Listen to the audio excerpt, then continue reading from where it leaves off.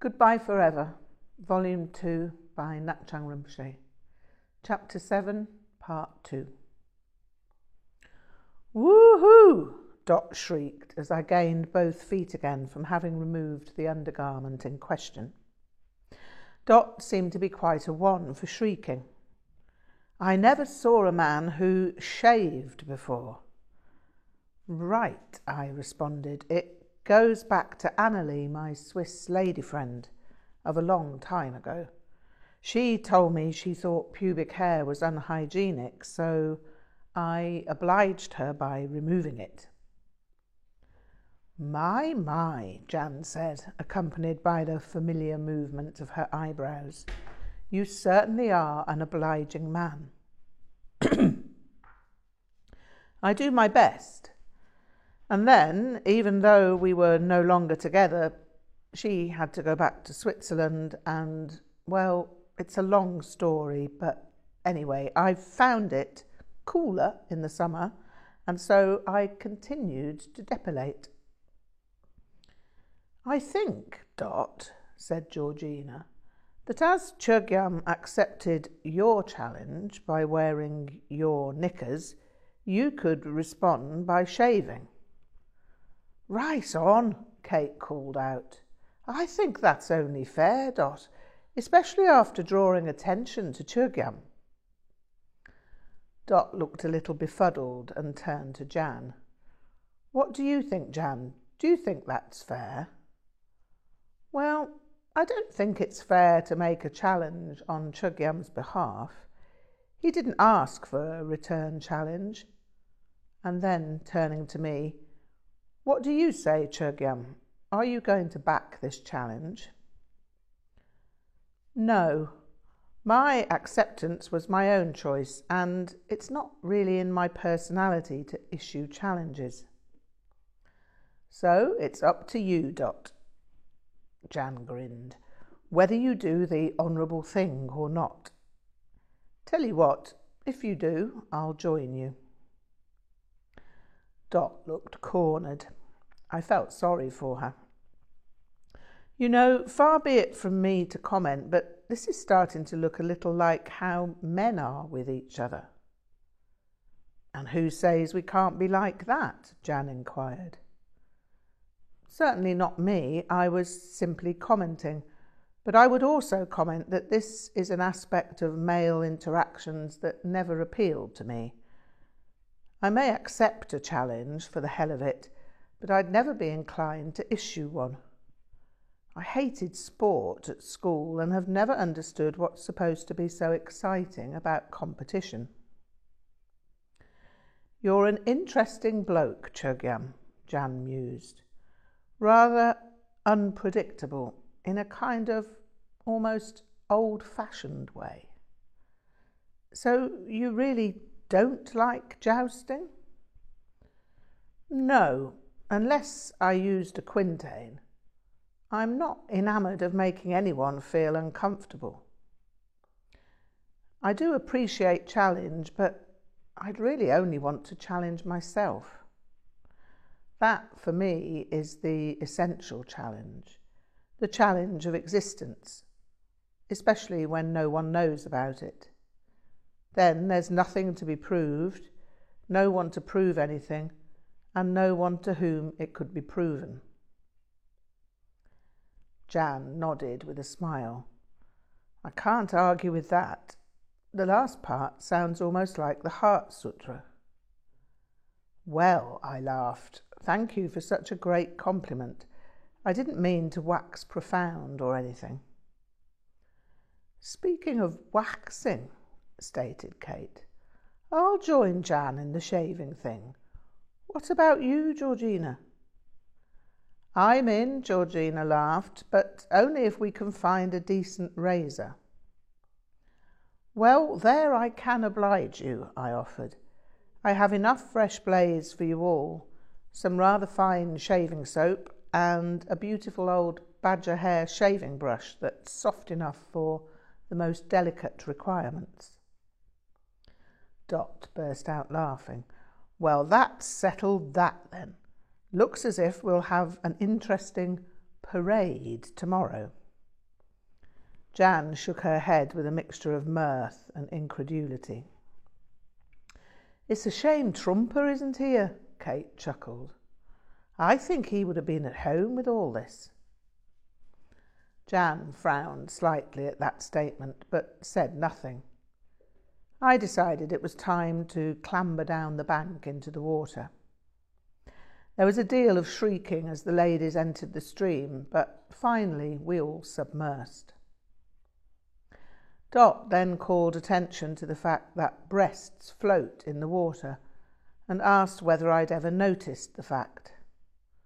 "Not personally," I replied, "and my experience of skinny dipping has usually been at night, so I've never encountered the phenomenon before." "And what do you think of it now you have encountered it?" I'd say... What would an English gentleman say? I pondered for a second. I'd say it's one of the wonders of the universe. I'm glad to have improved my education in the witnessing of it. This caused great hilarity, and I decided that speaking in archaic mode was by far the safer option in such circumstances. We then decided that we needed to warm up on the bank of the river. The sun was quite warm, and so the water, although cold, was refreshing up to a point at which it needed relieving. "I'm not keen on the sun," I commented, "but after chilling out in the river, the warmth is quite welcome." We sat chatting about all manner of subjects that wove themselves through Buddhism, blues, Bach, Buxtehude, Boccherini and Botticelli. I noticed the succession of bee names with unaccountable delight. I also noticed with delight how a group of naked people could sit and discuss the arts and Buddhism with no evident discomfort. Just before we headed back to Saniling, Jan gave me a curious look and said, "I'd like to thank you for saying nothing about my breasts." That was a little surprising, and I was not sure how to respond. Glad not to have been inappropriate, but what would there be to say? "You're not one of these men who's frightened of large breasts, are you?" "Frightened? No, far from it." "You don't dislike large breasts, then?" "What's there not to like? Or have a thing about them?" "What kind of thing do you mean?" I asked, somewhat perplexed. This was a slightly awkward situation for me, even though I considered myself unembarrassable. I had to admit to myself that I was feeling ever so slightly tentative. If we'd been clothed, I could have discussed attitudes toward breasts the livelong day, but with Jan right there in front of me, her opulently ample bosom brushing her navel, I felt somehow slightly gauche. "Well, men of both persuasions seem always to have to say something about it. Bernard, you know, the one with the grey Aran sweater and enormous moleskin trousers, came along one day and decided he had to say something." That comment came as a relief because a response was simple. I'd consider any such comment to be crass and invasive. Appreciative remarks are only proper within a relationship, and unappreciative remarks are vulgar and ungallant, to say the least. "Bravo!" She gave a small round of applause. "Listen to this," she called out, and then regaled the other ladies with what I'd said. "How refreshing," Dot grinned. "We were wondering what it would turn out like when Jan suggested inviting you on our lunchtime swim. We've only ever had a few men along before, and, as Jan said, one was very silly. Terribly tedious, actually." "Well, it ought to be possible for human beings to take a swim without having to behave like junior school children, I observed. That's what I've always thought, Jan replied. I nodded in her direction and went to take another dip in the river. This had definitely been an unusual situation. The main difficulty I was having was the uncomfortable idea that I was nowhere near as blasé as I thought I was in this sort of situation. I would have thought I was up for almost anything, but I clearly wasn't, internally at least. I walked back to Samyeling with Kate. I felt she'd somehow excused herself from the group to atone for her inappropriate remark concerning Chögyam Trungpa Rinpoche. I thought it would be useful to put her at her ease, as I was the one, if anyone, who represented what he represented. As soon as Jan was a safe distance away, Kate said, "Jan's quite a powerhouse, isn't she? I think you cope very well with being put on the spot like that. And Dot last night with all that thing of hers about her knickers and discussion of breasts and bras." I coped less well than you think. I was feeling a little on edge, to be honest, but I don't object too much to being put on the spot. It makes life interesting and makes me feel as if the 60s haven't entirely disappeared. Interesting point of view, but what would you have said if you were being dishonest? I'd have said, "This kind of thing happens to me quite often. It's not just naked lunch. Where I live, it's naked breakfast, 11s, high tea and dinner to boot." Kate laughed at that. "Have you ever read Naked Lunch?" Took a look at it a few years back, but didn't warm to his style or the subject matter.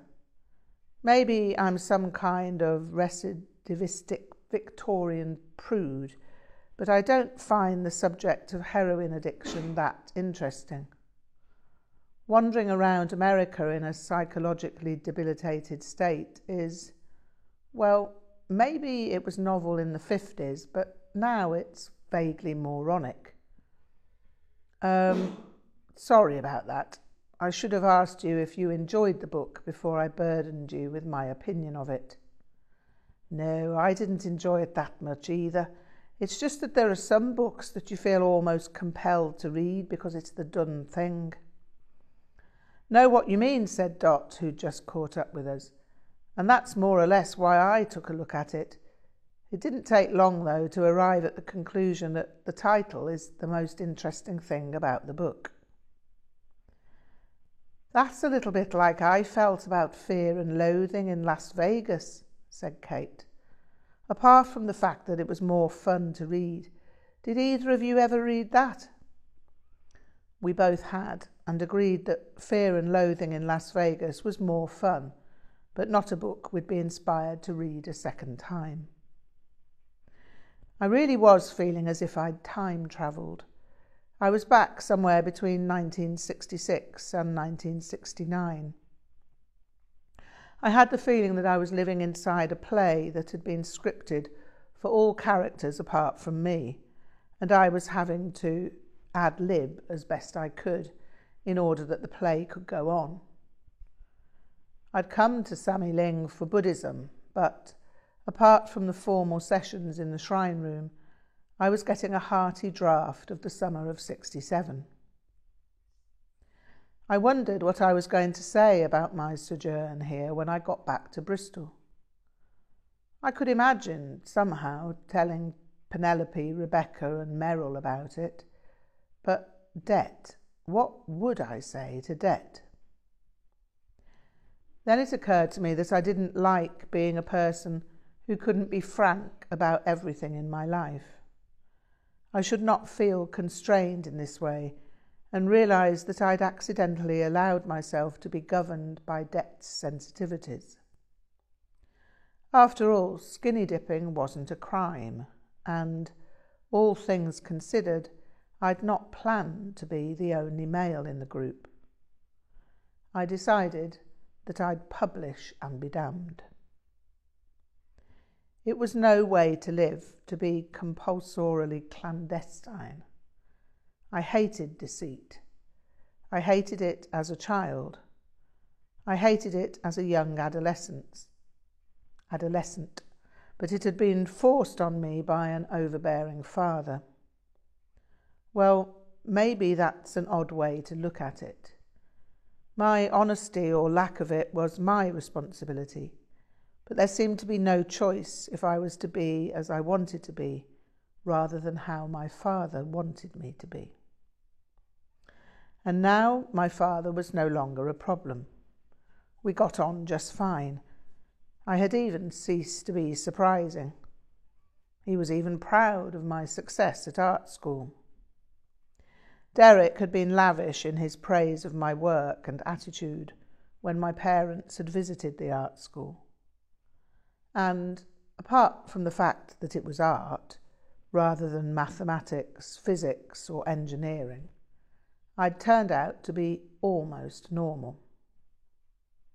He seemed to have developed a blind spot as far as my hair was concerned, and my clothes, although weird, were always clean and ironed where ironing was required. I probably caused the average hippie more consternation than I caused my father, and that was all to the good. I'd never meant to cause him vexation, and now that I no longer provided fuel for his ire, no one was more pleased about it than I found myself to be. Of course, this was good news for my mother, and had been good news since the summer of '68. My mind flitted back to that time, and as usual I remembered Steve and Ron and Savage Cabbage. I remembered being so glad when I could come out into the open with being a Buddhist. It was so good not to be deceptive. It was such a massive freedom that the memory of it made me uneasy about where I was with debt. I didn't blame her for being as she was. I had no real grievances. One day we'd separate. We'd made no promises or lifelong vows, but although we still had fun, we were a little too different from each other.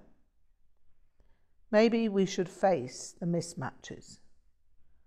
Were we both taking up each other's time when we could both be available for someone more suitable? Maybe she'd find someone to replace me who'd be what she actually wanted. It even caused me to smile when I thought of her telling some new beau what a dreadful madman I was. I could even hear her voice. And he'd go off on these long and tedious expositions of things that even he didn't understand. He was continually philosophizing about everything, when he hadn't the slightest idea about philosophy. There was a question at the back of my mind whilst I was at Samiling. I'd somehow expected that it would precipitate dreams or visions of Kyungchen Aro Nyingma, but so far nothing had occurred. There was no accounting for it. Dreams and visions functioned according to factors that were entirely arbitrary, so there seemed to be nothing I could do to encourage them.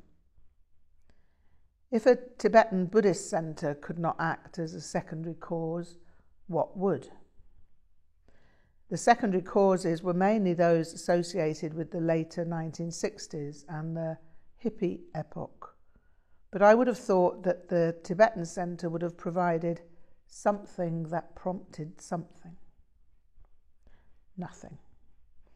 I was disappointed. I was a disappointment to myself.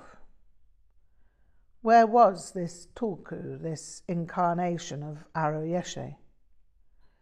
I always had a sense of waiting, of anticipation and expectancy, but continued to feel more or less as any relatively typical Englishman might feel, having experienced an adolescence in the late 1960s. Fortunately, I was not having to live up to anything in particular, apart from being a decent human being.